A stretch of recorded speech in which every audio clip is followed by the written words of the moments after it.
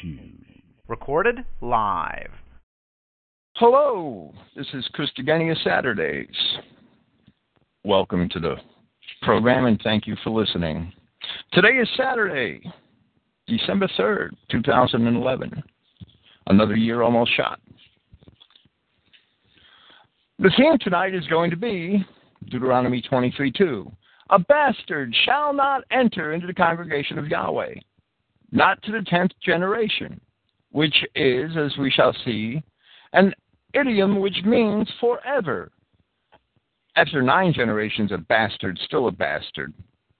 After a 10th generation and the 20th and the 30th, bastards are still bastards. Yahweh God does not change. Therefore, whoever teaches differently, he is a liar. He must be countenanced. There are methods which false pastors use, and there's a lot, and I'd like to talk about a couple. The first one is the shell game. The shell game goes like this. You work in one congregation, and then you go out to other congregations. You talk to one group of people, and then you speak to other groups of people. And you agree with them all, but they all believe different things. That's the shell game. I could come to your congregation, and I could talk about everything your congregation wants to hear, and you might think I'm a great guy, I'm a nice guy, I'm magnanimous, I'm friendly, I'm outgoing, I'm cheerful, all the time. And I could come visit your congregation 3-4 times a year and do that. And then the other 48, 49 weeks, I'm teaching some things that you would never agree with. And you just think I'm a great guy because I never taught you those things. That's what we have in Christian identity. Another method false pastors use, it's not really a method that false pastors use. It's a method that Jews use. It's called the bait and switch. The bait and switch goes like this. When I was a kid growing up in New Jersey, we saw this all the time. You'd see an ad in the paper from the local appliance store. It'd offer a deal too good to be true on the television you always wanted. All right, I was a kid. I don't want a television at all now, but that's a different story. It doesn't have to be a television. It could be a refrigerator. You might see this 19 cubic foot $1,000 refrigerator on sale for $400. And you really want a refrigerator, and you got your heart set on getting yourself one of those refrigerators. So you go down to the appliance store the day of the sale, and you find out that they don't have any. Maybe they never had any. They were suddenly out of stock on that refrigerator. But they have a 16 cubic foot refrigerator for $600, and they're willing to sell you one of those. And they pull that ploy all the time, these Jewish merchants. That's called the bait and switch. They bait you into the store, and then they switch by trying to sell you something other than the bait. Well, we have that in Christian identity. In Christian identity, we have a certain pastor who wants to convince you that Yahweh God made these other races of people, these non-Adamic peoples, he made them as beasts. And they're beasts all through the Old Testament. And then he gets to the New Testament, and all of a sudden they're men, and they're going to be judged and rewarded based on their behavior. Well, that's the bait and switch. That's an old Canaanite Jew trick. That's an old Jewish merchant trick. It's as old as time. Let's get them into the store with this, and then we'll sell them that. Let's get them into this. Let's get them on board with universalism by calling them beasts in the Old Testament. All of a sudden, they're men in the New Testament, and they're going to share in all the blessings that the children of Israel are supposed to share in. That's universalism, and that's the bait and switch. It's a theological Canaanite trick. Jewish relativism. We see it all the time. Even in Christian identity, it's pitiful. And Jewish relativism is the idea that different but conflicting truths can possibly be valid. There can only be one truth. If anything conflicts with the sure word of Scripture, it's a lie. It can't possibly be the truth. It can't be the truth today. It can't be the truth 1,000 years from now. It can't be the truth in the Old Testament if it conflicts with something in the New. It can't be the truth in the New if it is seen to conflict with something in the Old.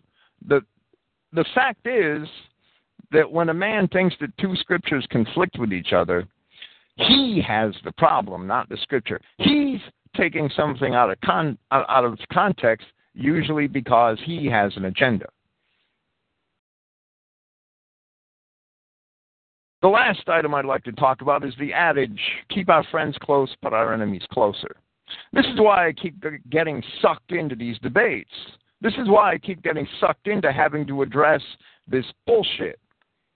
Because there are people that just don't want to get off the fence and make a decision, that are playing two sides of the coin, that keep dragging lies and accusations and charges and assertions back and forth from one camp to the other, and that's got to go. And I tried to put an end to that last week on my Facebook, and you should see all the little sissies kicking and screaming and cussing me because I'm trying to control my own life.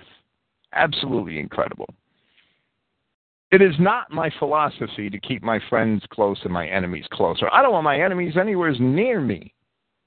That's a Jewish philosophy. It's the philosophy of the Antichrist.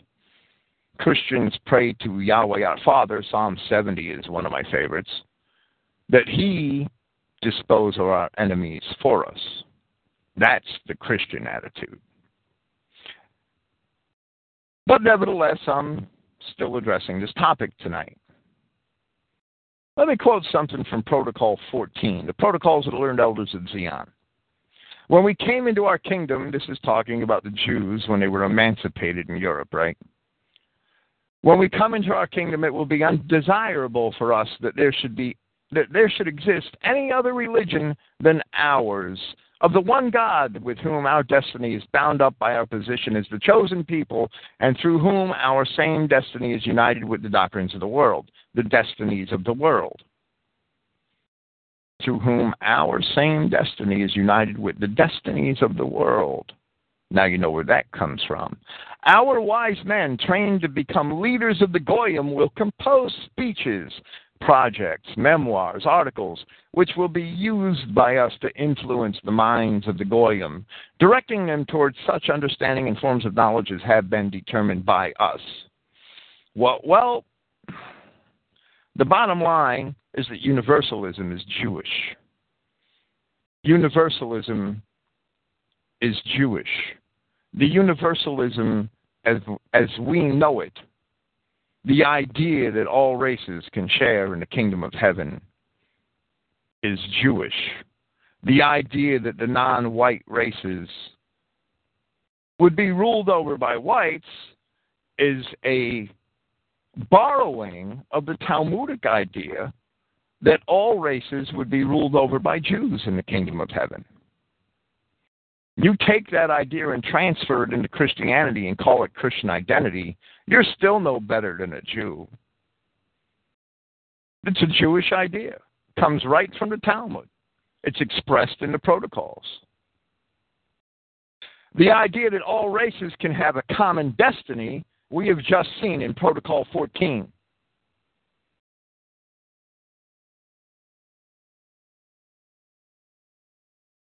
That is exactly the idea that has been destroying the white race these past 200 years. It is also the idea expressed in the email sent out this morning by a certain clown, which was meant to slander my character, where he promoted the mutual love which the world's disparate races should have for one another. That is not Christian identity. That is universalism. That is Catholicism.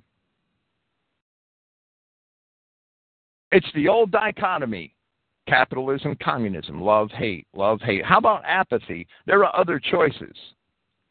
We, the children of Israel, have our own destiny, and we have that destiny exclusively. Yahshua Christ says, John chapter 3, unless a man is born from above, he shall not see the kingdom of heaven. He shall not see, not as a slave, not as a master, not as a peon, not as a peer, not as a fly on the wall. Unless a man is born from above, he shall not see the kingdom of heaven. Argue with that, and you are an antichrist. That's the bottom line.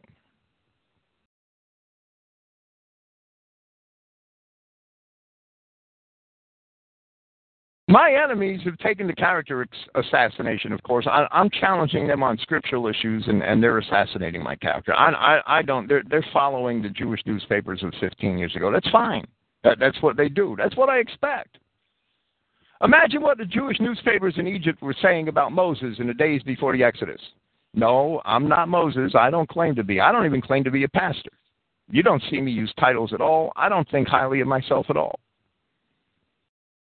But I have to make this comparison. So I'll say it again. Imagine what the Jewish newspapers in Egypt were saying about Moses in the days before the Exodus. I have a headline. How about this one?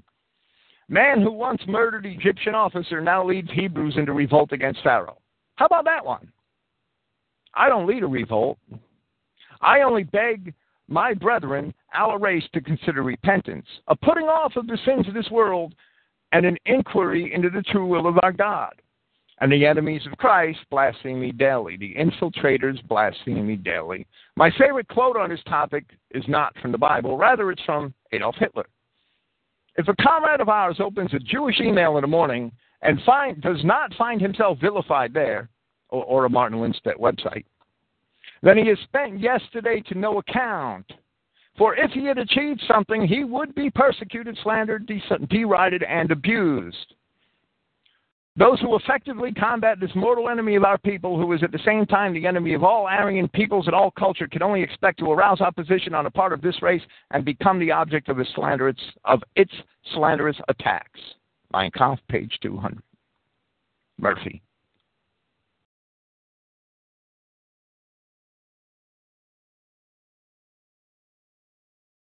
So much for I don't want to talk about me anyway.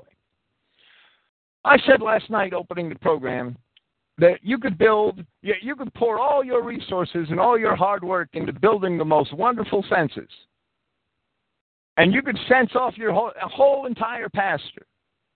And you could load it up with sheep. And if you let one wolf roam around inside, all your hard work is for naught. You could build the most marvelous walls. And when the arrows come over the walls and you don't sound the trumpets, all your hard work is for naught.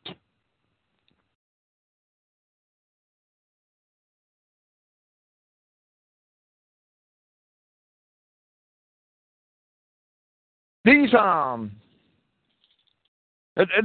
this strange new teaching in identity, and it absolutely amazes me because I haven't heard it. Until recently, I haven't heard this at all, even though I know these people teaching this for 3 years now. And now they're teaching that even bastards are going, those people of mixed race, they're going to stand in judgment and be rewarded upon their behavior, good or bad, before God in the last days. That is universalism. They can deny the label, but that doesn't change the fact.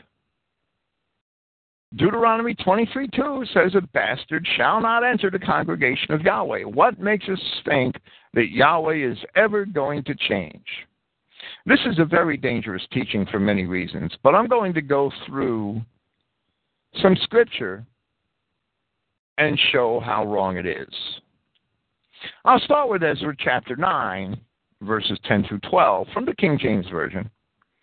And now, O our God, what shall we say after this? For we have forsaken thy commandments, which thou hast commanded by thy servants the prophets, saying, the land unto which ye go to possess it is an unclean land filled with the filthiness of the people of the lands, with their abominations, which they have filled it from one end to another with their uncleanness.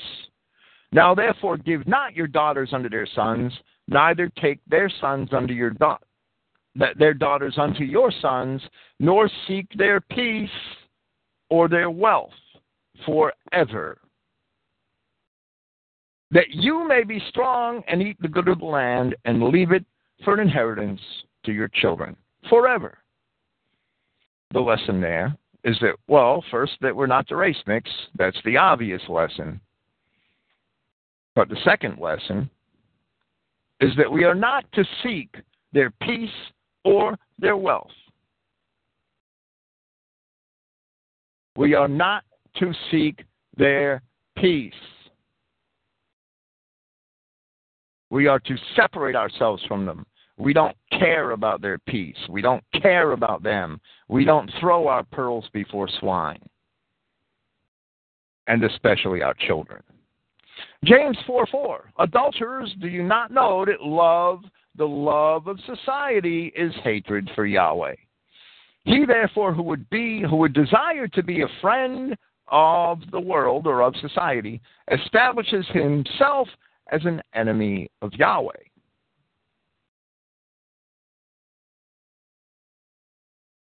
So much for the Orthodox minister who would go to Japan and try to make friends of the samurais, who are nothing but heathen beasts. He would deserve a knife in his throat. Let's talk about Christian love. Mark 12:29 from the King James Version.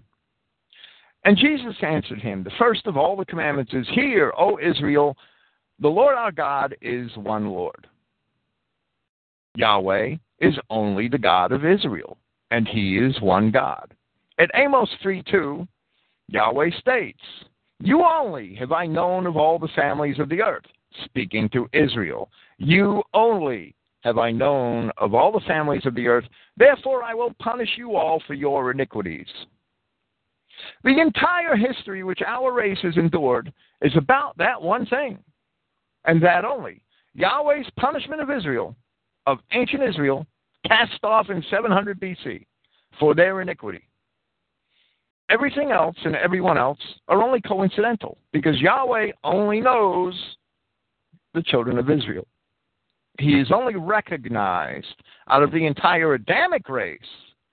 He has only recognized the children of Israel as his children. He's put off all the others. Paul explains it in Acts chapter 17.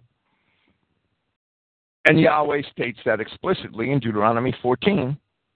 Ye are the children of Yahweh your God.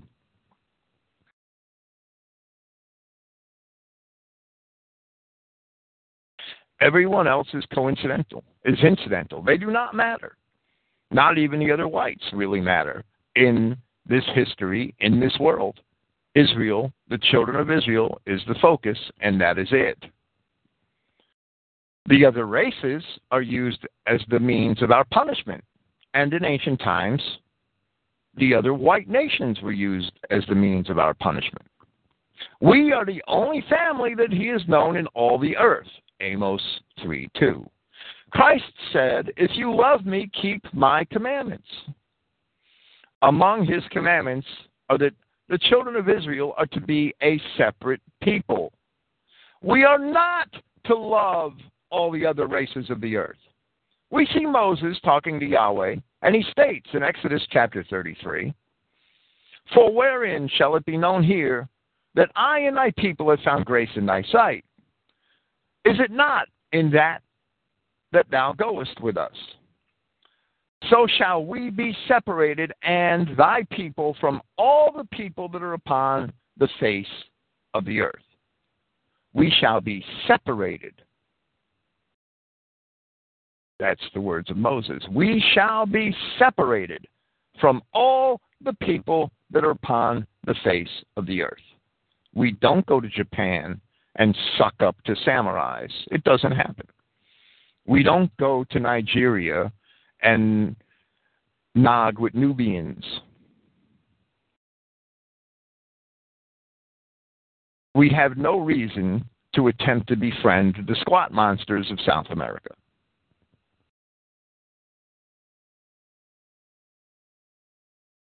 So shall we be separated, I and thy people, from all the people that are upon the face of the earth.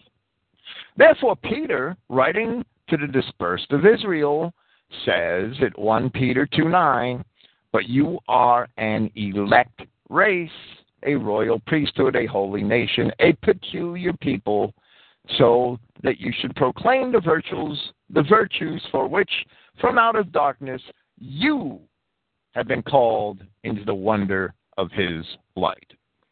Not you and the beasts, just the children of Israel. The commandment to be a separate people stands. Love for God comes before love for one's brother. If my brother denies the word of God, I shall not love him. At Luke chapter 11, verse 23 said, he that is not with me is against me, and he that gathers not with me scatters. Don't be gathering wolves and goats and imagine that I would treat you like a brother. Luke 12:51 states this, suppose ye that I come to give peace on earth? I tell you nay, but rather division. Matthew 12:50 states, for whosoever shall do the will of my Father who is in heaven, he is my brother and sister and mother. You love your brother? Sure, we should. We all should. But that brother has to love God first and keep his commandments. Christ came only for the lost sheep of the house of Israel. Paul addressed those who considered common the blood of the covenant. In the Bible, to consider something common, if you examine the text of Mark 7 and other passages, to consider something common means to share it with the unworthy. It means to share it in the Old Testament with the uncircumcised. You're making it common, and that's against the law in many cases.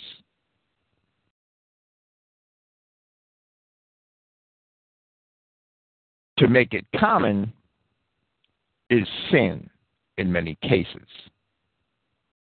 Paul said in Hebrews chapter 10, verse 26, for our doing wrong voluntarily after receiving the knowledge of the truth, no longer for wrongdoing does a sacrifice remain, but a certain fearful expectation of judgment and a fervent fire destined to devour the opposition.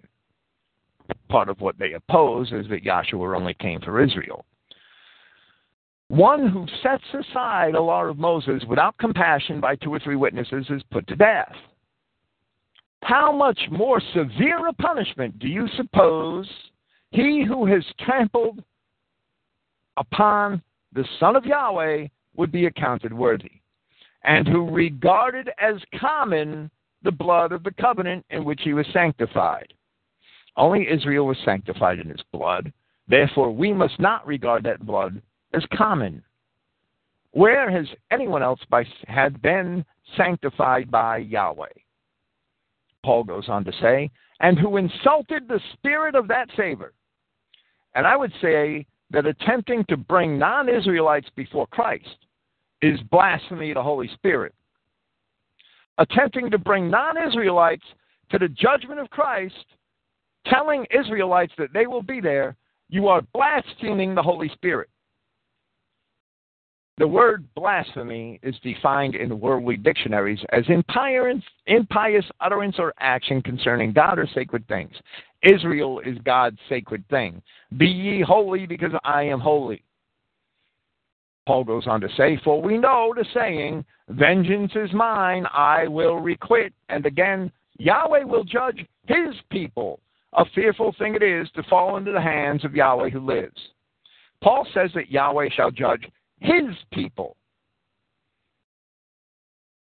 What certain pastors, they're really clowns, may not have noticed is that this judgment, Yahweh judging his people, it's a separate judgment from that day of wrath which Yahweh reserves for the non-Israel and, of course, all of the non-white nations of the world, peoples of the world would be a better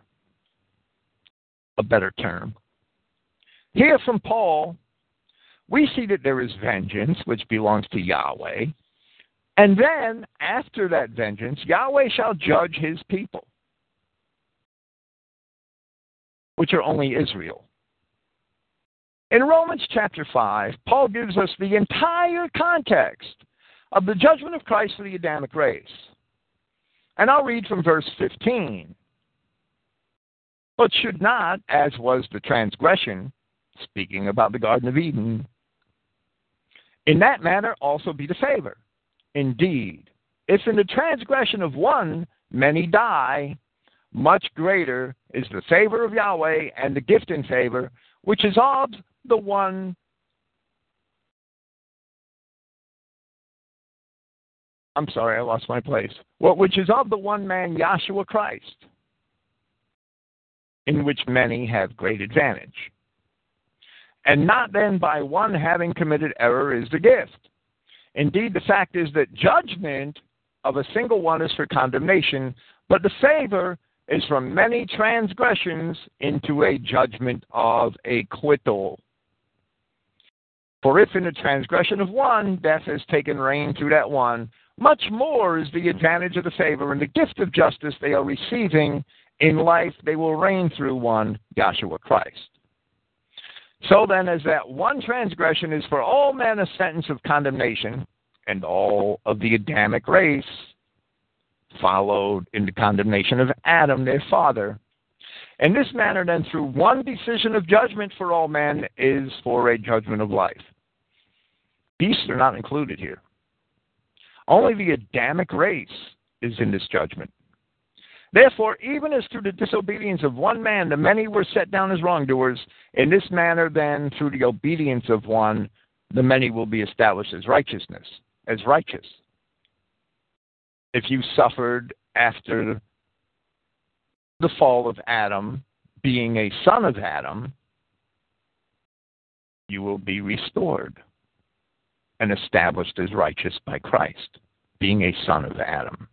That judgment only has to do with the Adamic race, with nobody else. Nobody else is included. Negroes didn't fall in the Garden of Eden without Father Adam. Chinamen did not fall in the Garden of Eden with our Father Adam. They have no part. They're not in this picture, people. They don't belong here at all. Do you want to really think that bastards will be there? We'll see about that. There are other scriptures. I'm not done. Moreover, law rented an addition that the transgression would increase. But where guilt increased, favor exceeded beyond measure. That just as guilt reigned in death, so then favor shall reign through justice for eternal life, through Yahshua Christ, our Prince. All Israel shall indeed be saved. Isaiah 45:25. I don't have it in front of me. All the seed of Israel shall be saved, is what it says. Which word of Isaiah don't we understand? All the seed of Israel shall be saved and shall glory. Why is that so hard to understand? And who is included in that except Israel?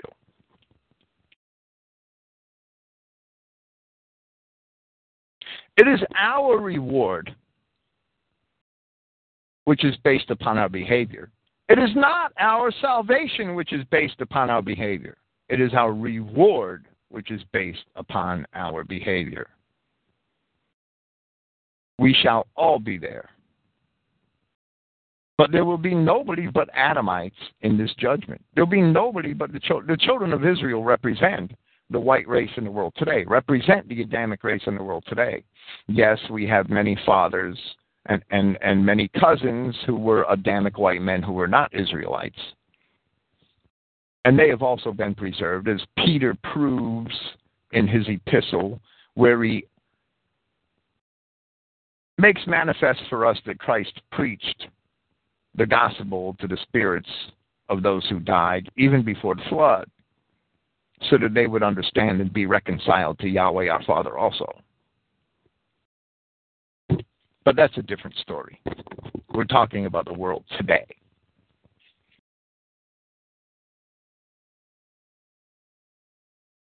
Christ says in John chapter 3, "Truly, truly, I say to you, unless a man should be born from above, he is not able to see the kingdom of Yahweh." If you dispute that, not only are you a universalist, you're also an antichrist, disputing the words of Christ. Show me where somebody that's not an Adamite was born from above, has that Spirit of God which God gave to Adam.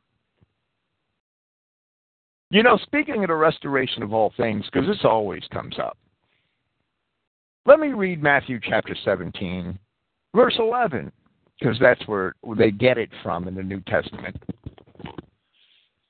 And he replying, he being Yahshua Christ, and he replying said, "Indeed, Elijah comes, and he shall restore all things.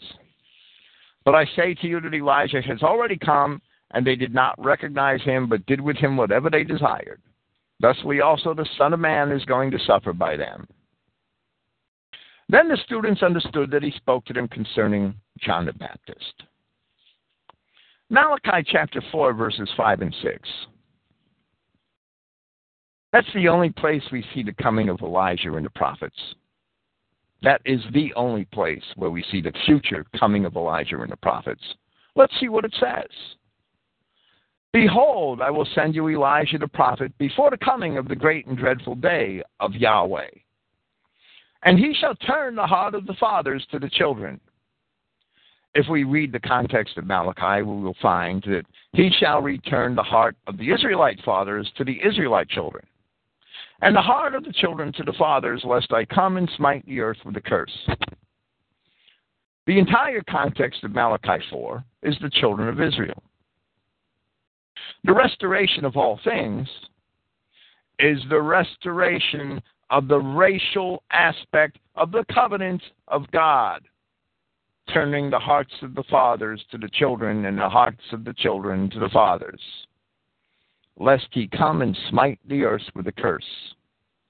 That is the restoration of all things. It's limited.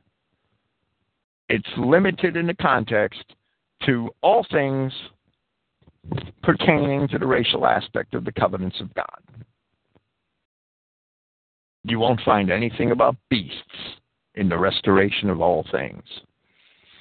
There's nothing about non-whites in the restoration of all things. They're not even in the scope of the Bible. Now let's see what John the Baptist said. Luke 3:9. "But already even the axe is laid to the root of the trees. Surely any tree not producing good fruit is cut down and cast into the fire." Any tree not producing good fruit is cut down and cast into the fire. Well, if the fruit's not good, why punish the whole tree?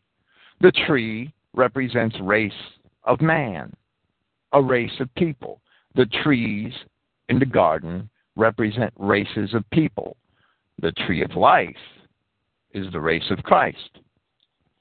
The tree of the knowledge of good and evil is the race of the false accusers and the enemies of us and of our God.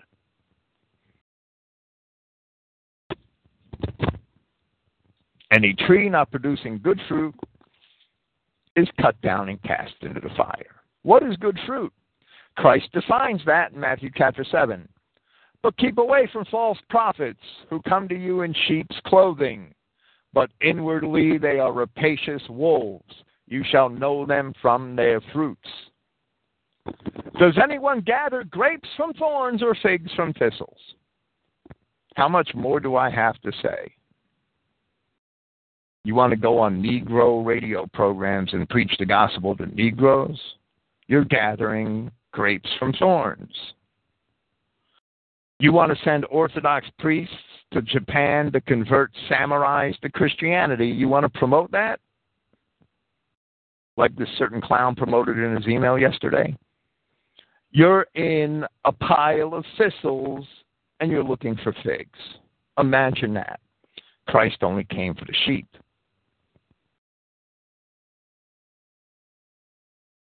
Does anyone gather grapes from thorns or figs from thistles? Well, of course not. Not anybody with any damn sense. Thusly, every good tree produces good fruit, but the rotten tree produces evil fruit. A good tree is not able to produce evil fruit. That's a totally racial statement. Nor is a rotten tree able to produce good fruit. Each tree not producing fine fruit is cut down and cast into the fire. Indeed, from their fruits you shall know them. A good racial tree cannot produce bad fruit. All of Israel shall be saved. All of their sins shall be cleansed. And the bad trees cannot produce good fruit. The entire tree is cast into the fire. These are some of the games that certain men claiming to be Israel identity are playing. Somebody's recently made a statement on a program that all races were to stand in the judgment of Christ and would be judged based upon their behavior, whether it be good or bad. Christ says that all evil trees, all bad trees are cast into the fire. Doesn't matter what their behavior is.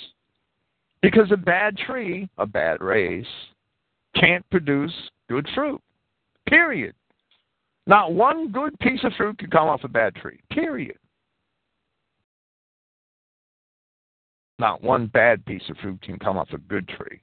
Because we can all sin and we can all be forgiven and repent.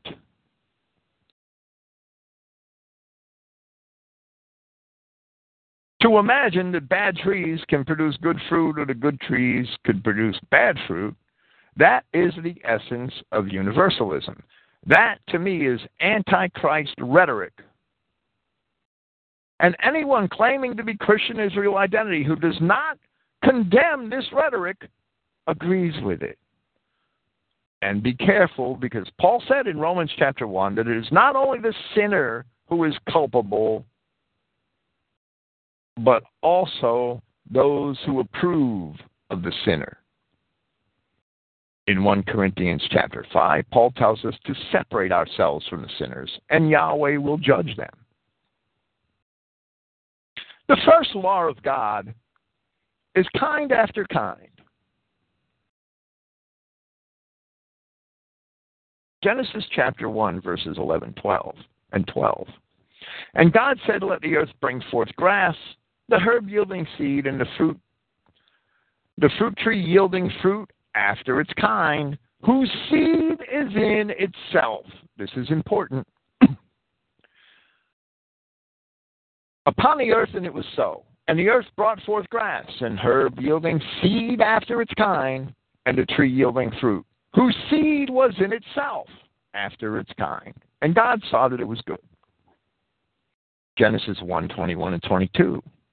And God created great whales and every living creature that moves, which the waters brought forth abundantly after their kind, and every winged fowl after his kind.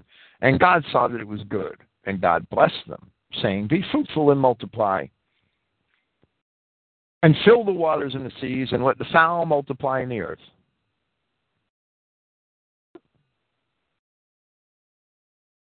Genesis 1, 24 and 125.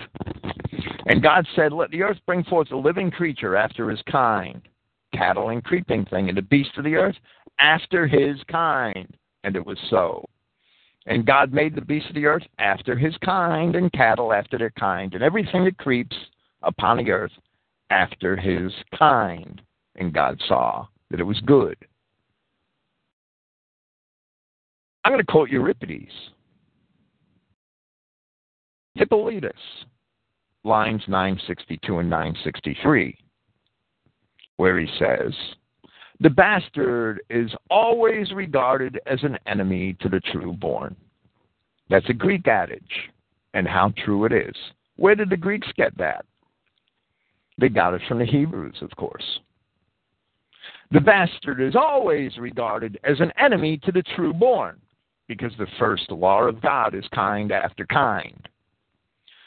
I will quote, in support of Euripides and the truth of his statement, Galatians chapter 4, verses 28 through 31, where Paul makes an analogy of Hagar and Sarah. And we, brethren, down through Isaac, are children of the promise. But just as at that time, he who was born according to the flesh had persecuted him according to the Spirit, so also now. In other words, Ishmael persecuted Isaac, and the children of the flesh today persecute the children of the Spirit. You can't cross the lines. A child of the flesh cannot become a child of the Spirit.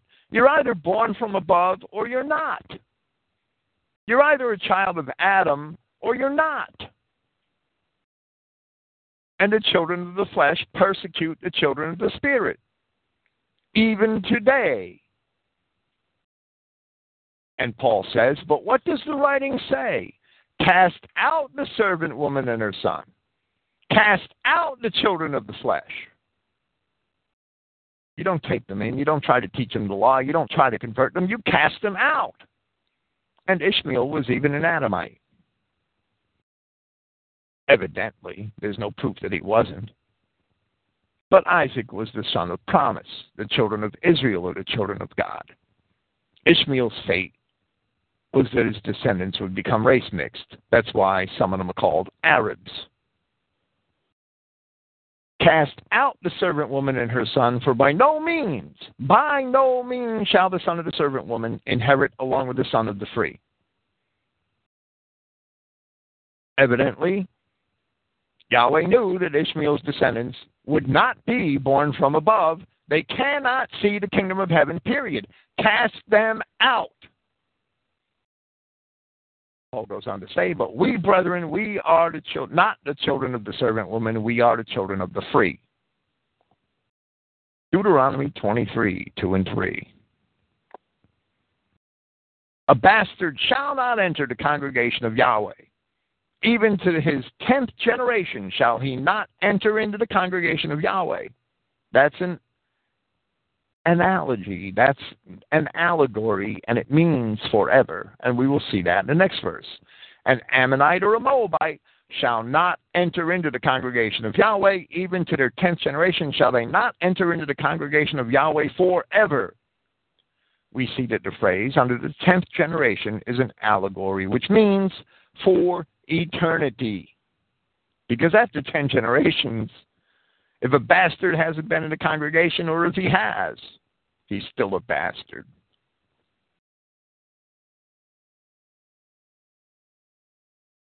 I'm going to read a section of 1 John chapter 3, verses 7 through 12.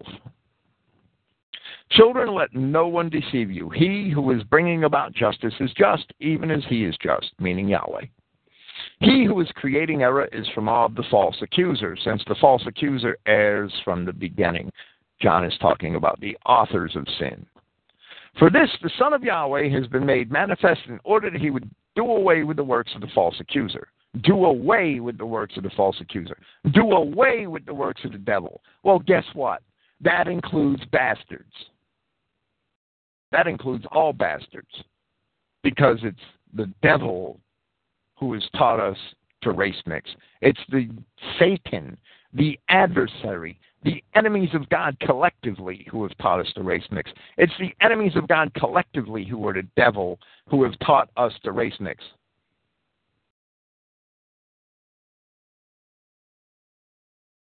And their works will be done away with. Each who has been born from of Yahweh does not create wrongdoing, because his seed abides in him, and he is not able to do wrong. Let's go back to Genesis chapter 1. And God said, let the earth bring forth grass, the herb yielding seed, and the fruit tree yielding fruit after his kind, whose seed is in itself And the earth brought forth grass and herb yielding seed after his kind, and the tree yielding fruit, whose seed was in itself after his kind. And God saw that it was good. 1 John 3:9. Each who has been born of Yahweh does not create wrongdoing, because his seed abides in him, and he is not able to do wrong, because from of Yahweh he has been born. Does that mean that we don't sin? Of course we sin. But we are not the authors of sin. Paul quotes David in the Psalms when he says, "Blessed is the man to whom Yahweh will not impute sin." We have that promise. Yahweh will remember our sins no more, because we are covered with the blood of the Lamb. Our race is covered with the blood of the Lamb. The day will come when every Israelite knee shall bow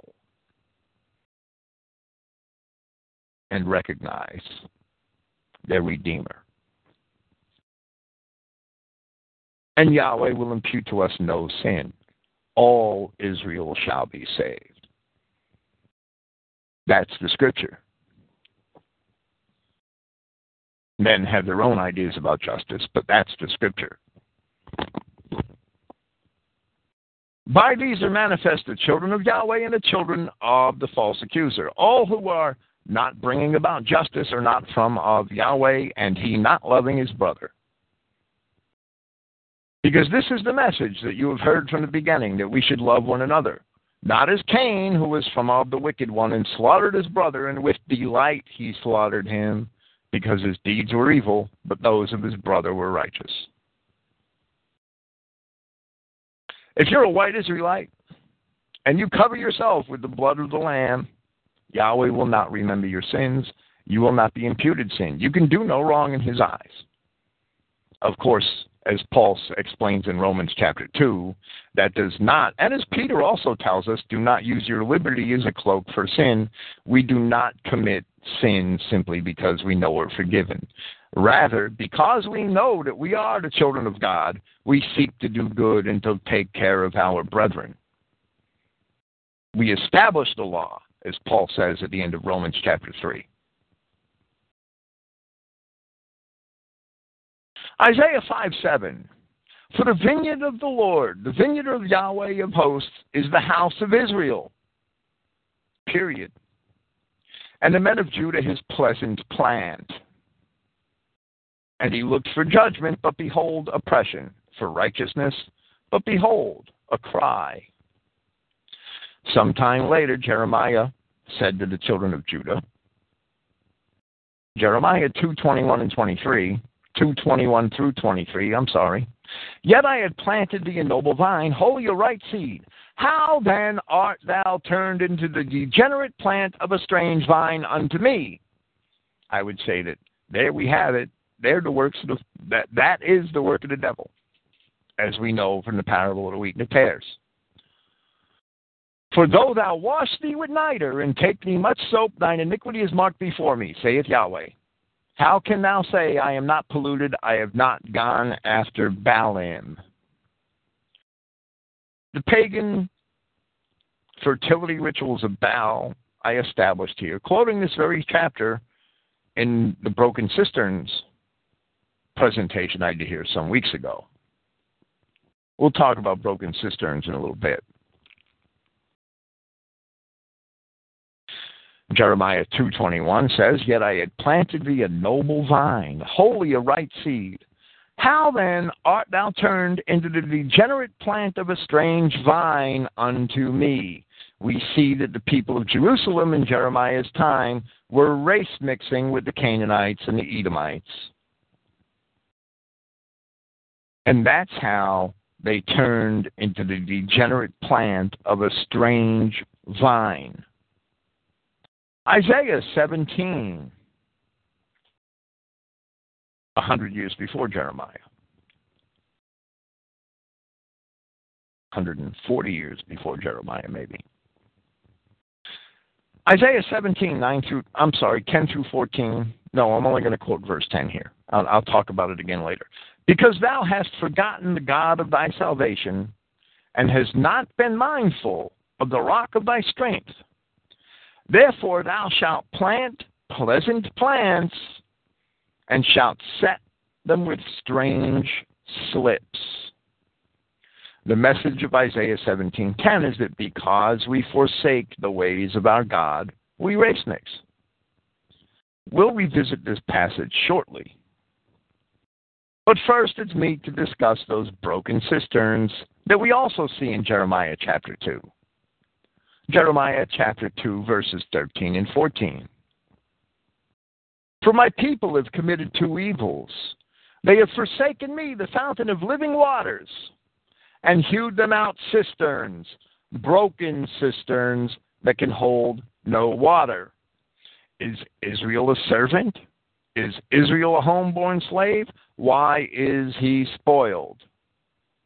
A broken cistern cannot hold the Spirit of God.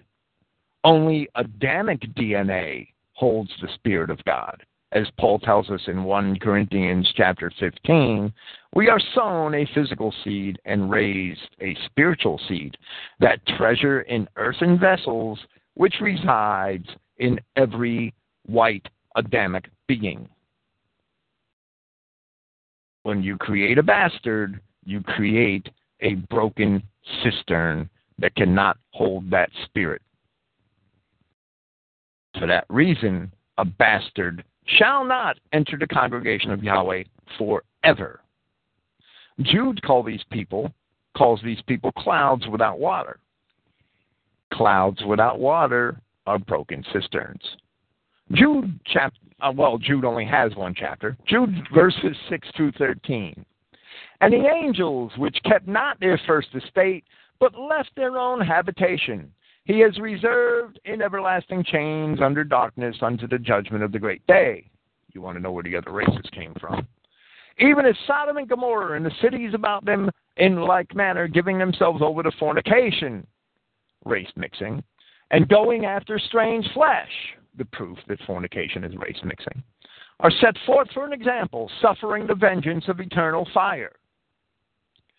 Likewise also these filthy dreamers defile the flesh, despise dominion, and speak evil of dignities. Yet Michael the archangel, in contending with the devil, he disputed about the body of Moses, which is probably the law, durst not bring against him a railing accusation, but said, Yahweh rebukes thee. But these speak evil of those things they know not, but what they know naturally as brute beasts, in those things they corrupt themselves. Woe unto them, for they have gone in the way of Cain, and ran greedily after the error of Balaam for reward, and perished in the gainsaying of Korah. These are spots in your feasts of charity. He's talking about the fornicators. He's talking about the race mixers, the children of the angels who left their first estate, the ones who were Sodom and Gomorrah, the race-mixed people, those who were race-mixed with the Kenites and the Rephaim, and whatever else they came across.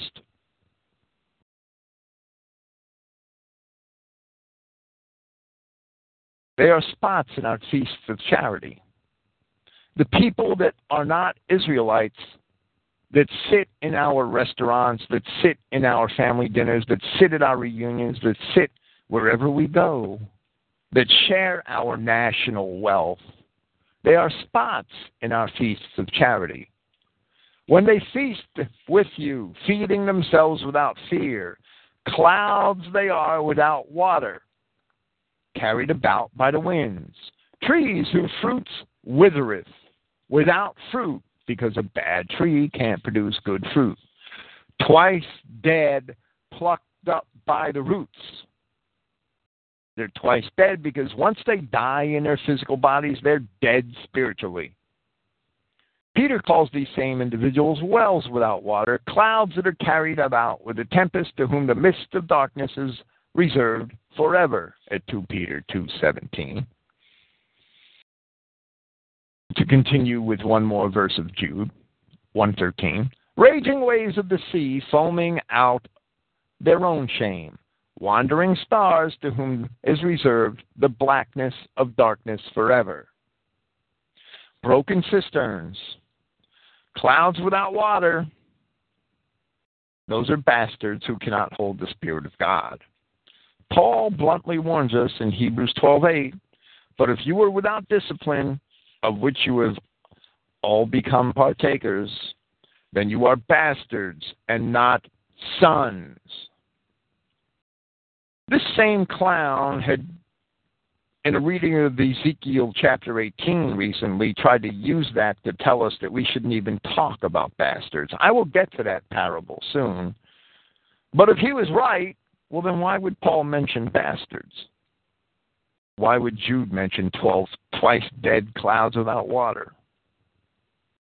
When you start to lie about Scripture to make somebody comfortable, it doesn't take long before you're exposed as a fool.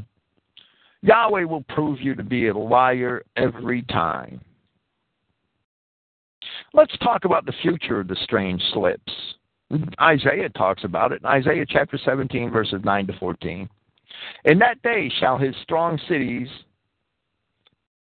talking to Israel, be a forsaken bow, and an uppermost branch in which they left because of the children of Israel, and there shall be desolation.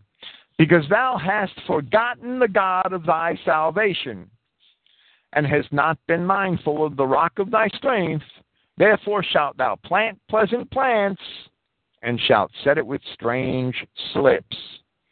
We colonize beautiful lands, we build beautiful cities, and what do? We load them up with niggers. We create an environment for the growth of strange slips. We create an environment where miscegenation becomes the rule. Verse 11, in the day shalt thou make thy plant to grow, and in the morning shalt thou make thy seed to flourish, but the harvest shall be a heap in the day of grief and of desperate sorrow. Woe to the multitude of many people, which makes a noise like the noise of the seas, and to the rushing of nations, that makes a rushing like the rushing of mighty waters. The nations shall rush like the rushing of many waters, but God shall rebuke them, and they shall flee afar off, and shall be chased as the chaff of the mountains before the wind, and like a rolling thing before the whirlwind.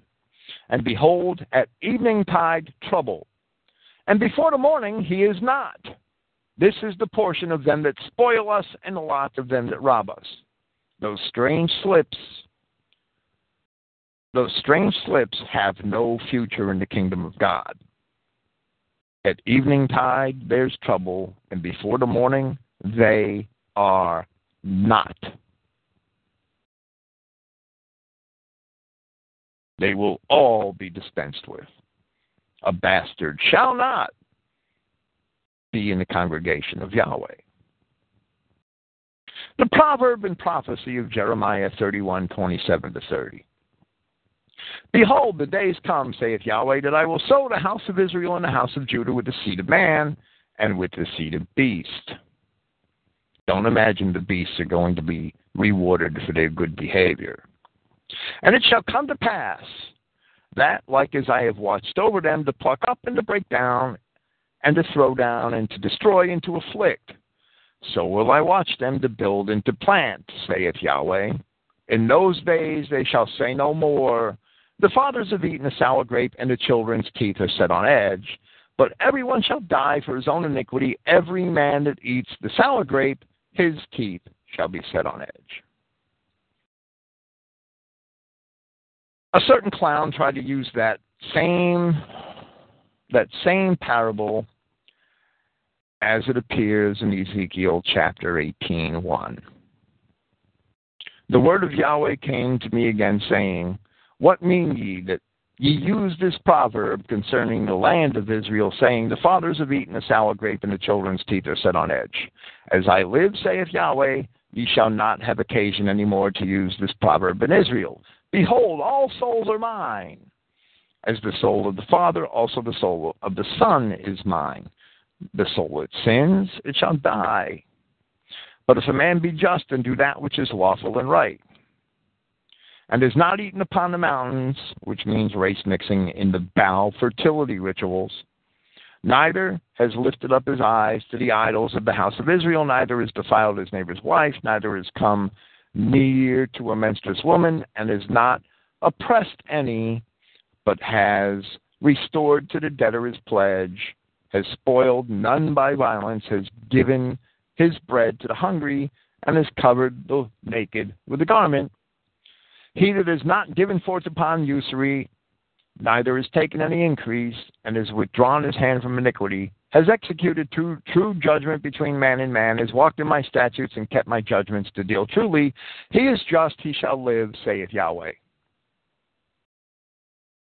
But he beget a son, he who begets a son that is a robber, a shedder of blood, and it does the like to any one of these things, and it does not any of those duties, but even has eaten upon the mountains and defiled his neighbor's wife, has oppressed the poor and needy, has spoiled by violence, has not restored the pledge, and has lifted up his eye to the idols, has committed abomination, has given forth upon usury, and has taken increase. Shall he then live? He shall not live. He has done all these abominations. He shall surely die. His blood shall be upon him.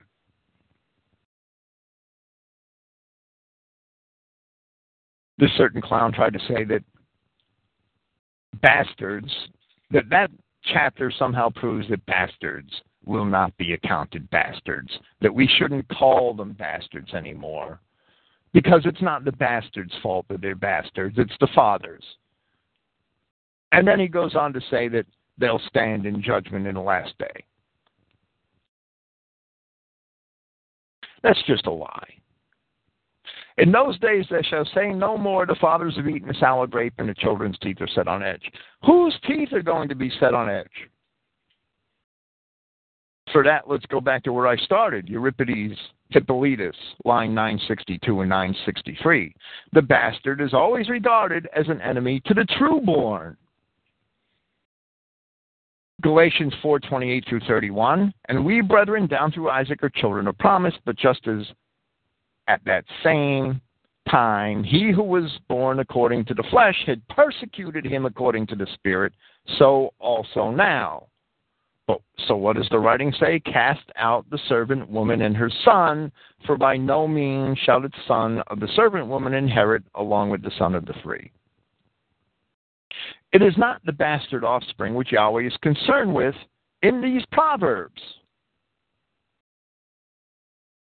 Rather, as we see Paul explain in Galatians, the bastard is always regarded as an enemy to the true-born.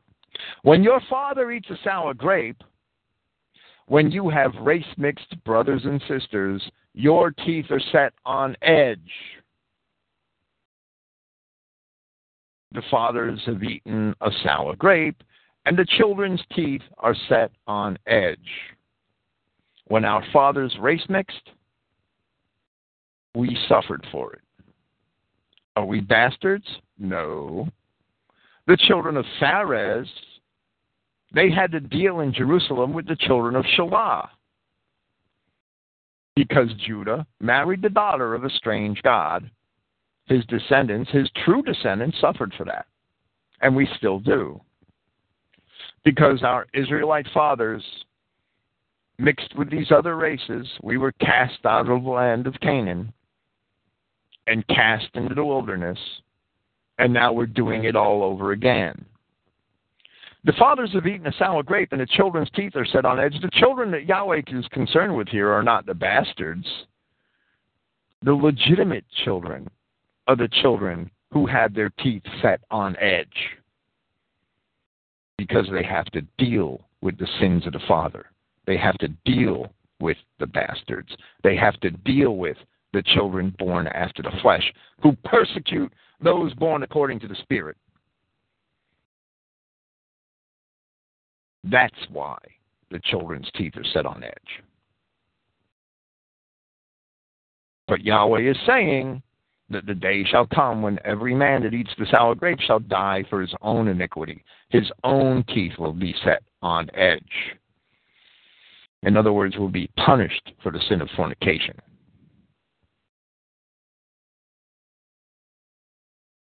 What is the fate of the beasts? What's the fate of the beasts here?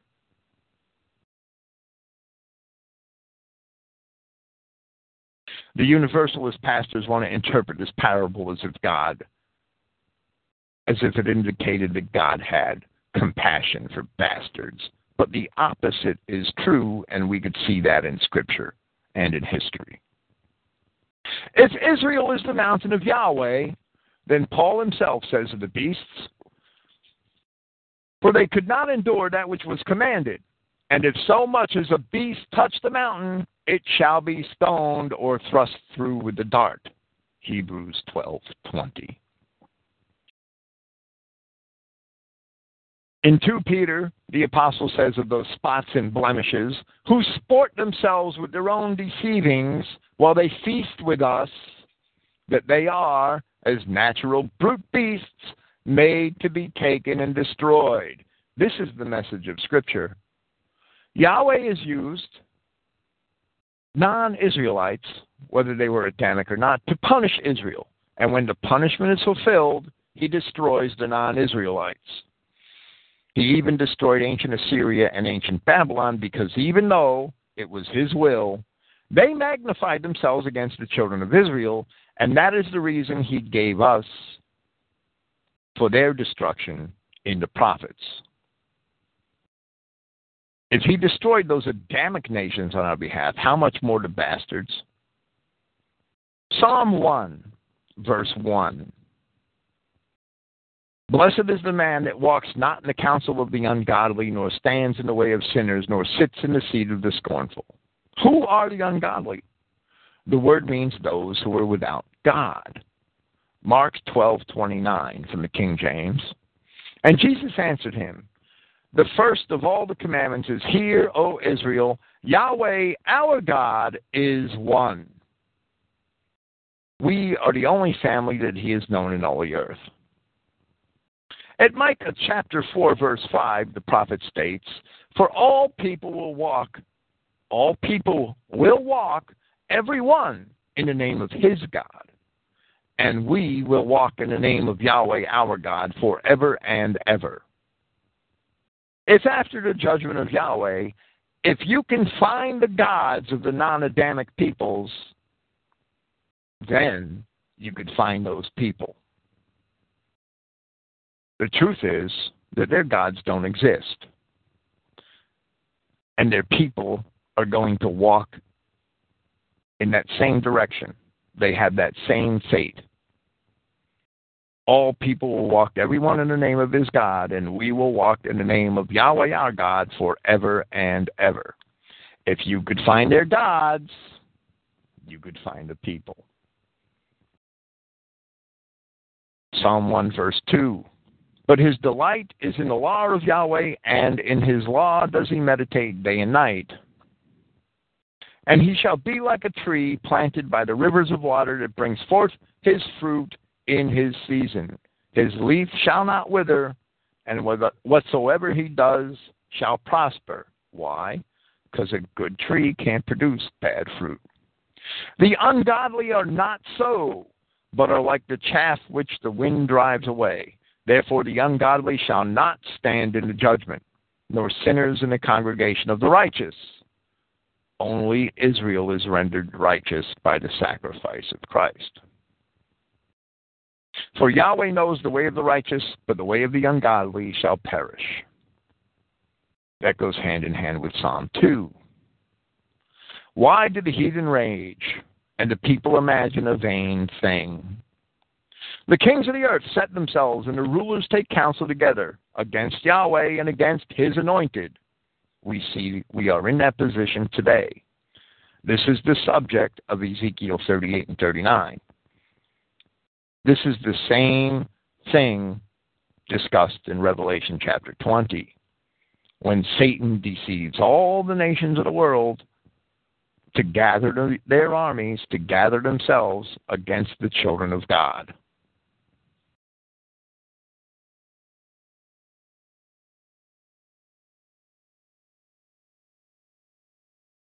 The kings of the earth set themselves, and the rulers take counsel together against Yahweh and against his anointed, saying, let us break their bands asunder and cast away their cords from us.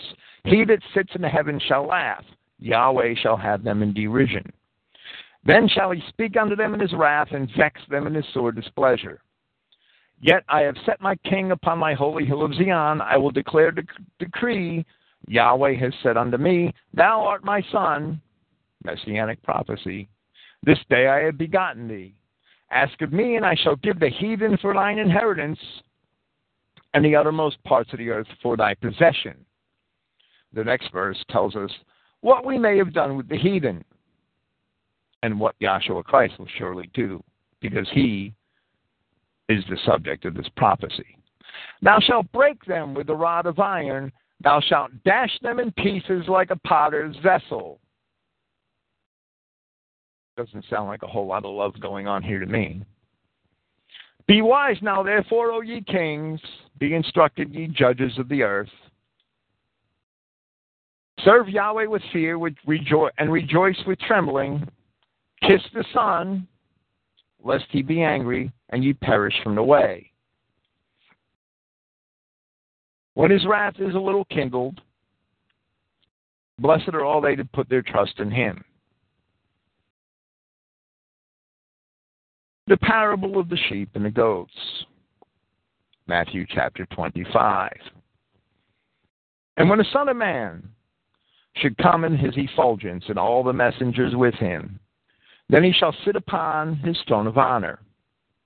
And they shall gather before him all the nations, and he shall separate them one from another, just as the shepherd separates the sheep from the goats. And he shall indeed stand the sheep at his right hand. You won't see any sheep cross over to the left. But the goats at his left hand, these are nations. Then the king shall say to those at his right hand, come, those blessed of my Father, you shall inherit the kingdom which has been prepared for you from the foundation of society. For I hungered, and you gave me to eat. I had thirst, and you had given me drink. I was a visitor, and you had taken me in, and naked, and you have clothed me. I had been sick, and you watched over me. I was in prison, and you had come to me. Then the righteous shall respond to him, saying, Master, when have we seen you hungry and nourished you, or thirsting, and given you to drink? And when have we seen you a visitor, and had taken you in, or naked, and had clothed you? And when have we seen you being sick or in prison, and had come to you? And replying, the king shall say to them, and this is what we're judged on, truly I say to you, for whomever the least of my brethren have you done these things, you have done them for me. Then he shall say to those at the left hand, go from me, ye accursed, into the eternal fire which has been prepared for the devil and his messengers. For I hungered, and you did not give me to eat, and I had thirst, and you would not give me drink, and I was a visitor, and you would not take me in, naked, and you would not clothe me, sick, and in prison, and you have not visited me. The white race is scorned by all other nations. We always have been. They have always been opposed to us. Go to Africa as a missionary, you'll end up lunch. Go to China, you'll end up lunch. Go to South America, you'll end up lunch. Then he shall say to those, for I hungered, and you did not give me to eat, and I had thirst, and you would not give me drink. I was a visitor, and you would not take me in, naked, and you would not clothe me, sick, and in prison, and you would not visited me. Then they themselves shall also respond, saying, Master, when have we seen you hungry or thirsting, or a visitor, or naked, or sick, or in prison, and did not serve you? Then he shall respond to them, saying, Truly I say to you, for whomever you had not done one of the least of these things, neither have you done them for me. And they shall go off into the eternal punishment, but the righteous into the eternal life. How are the sheep and the goats judged? They're judged by kind, because that is the only way that a shepherd distinguishes them. How are the sheep and the goats judged? By how they treated the brethren of Christ. The brethren of Christ are only the children of Israel. The children of Israel had told in many other places that all other nations would have them surrounded and be opposed to them and want to destroy them in the last days. That's the situation we find ourselves in today. And certain Christian identity pastors, they want to save our enemies. That's just ridiculous. That is why Yahweh shall cast them all into the lake of fire, because none of them are written into the book of life. At the end of the age, there are only two kinds of nations. All nations shall be gathered before Yahshua Christ, sheep and goats. And the sheep and the goats are separated and judged by whether they are sheep or whether they are goats, and not by whether each individual sheep or each individual goat did good or bad. We see in the parable that no sheep are punished, and we see in the parable that no goats are rewarded. Yahweh understands his will, and it is not the will of man. The parable of the net, Matthew chapter 13, verses 47 through 50. Again, the kingdom of the heavens is like a net having been cast into the sea, and it gathers from out of every race, which when it is full, bringing up upon the shore and sitting, they gather the good ones into vessels, but the rotten ones they cast out. This net must gather all the fish, because in Revelation chapter 20 we're told there is no more sea. Or maybe it's Revelation chapter 21. Sitting upon the shore, they gather the good ones into vessels, but the rotten ones they cast out. Thusly it shall be at the consummation of the age. The messengers shall go out, and they shall separate the wicked from the midst of the righteous, and they shall cast them into the furnace of fire. There shall be weeping and gnashing of teeth. We have to distinguish between the good and the bad. In Ezekiel chapter 34, Yahweh says, "Therefore will I save my flock, and they shall no more be a prey, and I will judge between cattle and cattle. And I will set up one shepherd over them, and he shall feed them, even my servant David. And he shall feed them, and he shall be their shepherd." The bread of life is only for the children of Israel. Christ said in John chapter 6, "But I have said to you that even you have seen me, and you do not believe. Each whom my Father gives to me shall come to me, and he coming to me I shall not cast outside, because I have descended from heaven, not in order that I would do my will, but the will of he who has sent me. This is the will of he who has sent me, that each of them who are given to me I shall not destroy all the children of Israel, but I shall resurrect them in the last day. For this is the will of my Father, that each who seeing the Son and believing in him would have eternal life, and I shall resurrect him in the last day." If Christ does not destroy those who are given to him, what becomes of all those who are not? Show me where the bastards have been given to Christ. Show me in the prophets where non-Adamic races have been given to Christ. All those not written in the book of life are cast into the lake of fire. Christ said at Matthew 15:13, "But he answered and said, Every plant which my heavenly Father has not planted shall be rooted up." If the non-Israelites and the mixed-race people of the world are strange slips, then they must fall into the category of every plant which my heavenly Father has not planted. To deny these words, one proves himself to be an antichrist, denying the words of Yahshua Christ. The law of God says, "Thou shalt not sow thy vineyard with diverse seeds." Yahweh will not sow his garden with diverse seeds. Yahweh sowed his garden with wheat. The tares were planted by the enemy. The parable of the wheat and the tares. Then leaving the crowds, he had gone out into the house, and his students came forth to him, saying, "Elucidate for us the parable of the tares of the field." And responding, he said, he sowing the good seed is the Son of Man. Now the field is the world, the white society. And the good seed, these are the sons of the kingdom, the children of Adam. But the tares are the sons of the evil one. And the enemy who sows them is the devil. And the harvest is the consummation of the age, and the reapers are the messengers. Therefore, just as the tares are gathered and burned in the fire, thusly it shall be at the consummation of the age. The Son of Man shall send his messengers, and they shall gather from his kingdom all offenses. All offenses must be all of those who are of mixed race, because their very existence is an offense under the law. It's an offense under the law of kind after kind. It's an offense under the laws of fornication. It's an offense under the laws forbidding race mixing. If you're a bastard, you have to fall into that category.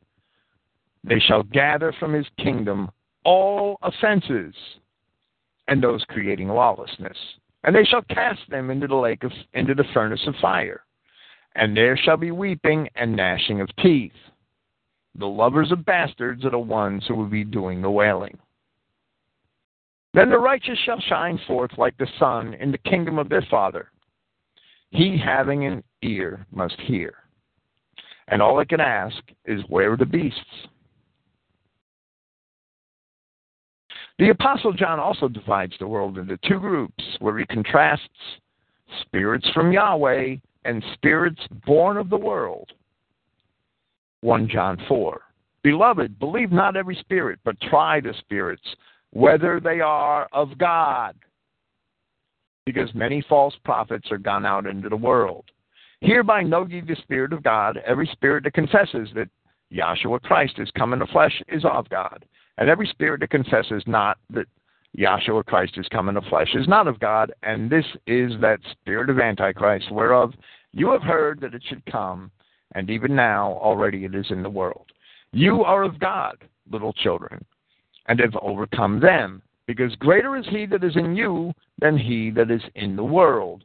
They are of the world, therefore they speak of the world, and the world hears them. We are of God. He that knows God hears us, but he is not of God that does not hear us. Hereby we know the spirit of truth and the spirit of error. There are only two spirits. You're either an Adamic man, born of God, born from above, having the spirit which God bestowed on Adam, or you're of the spirit of error. Beloved, let us love one another, for love is of God, and everyone that loves is born of God and knows God. And he that loves not knows not God, for God is love. And this was manifest, the love of God toward us, because that God sent his only begotten Son into the world that we might live through him. Herein is love, not that we love God, but that he loved us and sent his Son to be the propitiation for our sins. Everything else John says has to be taken in context with this. Hereby know ye that we dwell in him, and he in us, because he has given us of his Spirit, Genesis 2:7, and we have seen and do testify that the Father sent the Son to be the Savior of the world. He saves the world by purging it of the tares. He saves the world by purging it of all things which offend. He saves the world by removing the offenses, by casting them all into the lake of fire.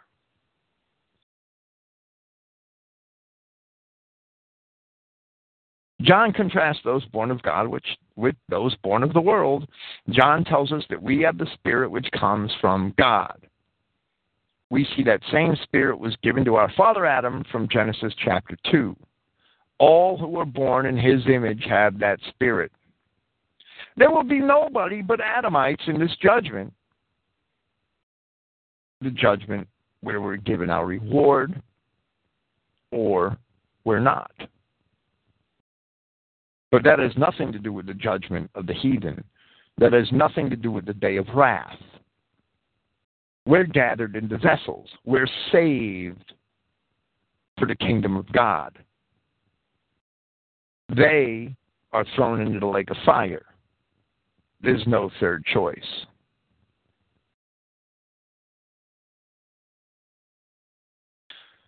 Again, as we see the words of Christ in John chapter 3, truly, truly, I say to you, unless a man should be born from above, as John says in his epistle, unless we're born from God, he shall not see the kingdom of Yahweh. If you dispute that, not only are you a universalist, you are also an antichrist.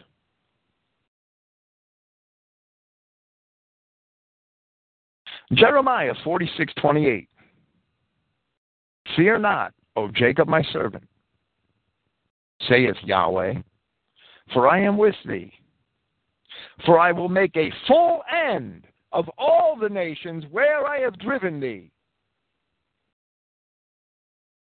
What word of that is so hard to understand? But I will not make a full end of thee, but correct thee in measure. Yet I will not leave thee wholly unpunished. Yahweh will make a full end of all the nations where the children of Israel have been driven.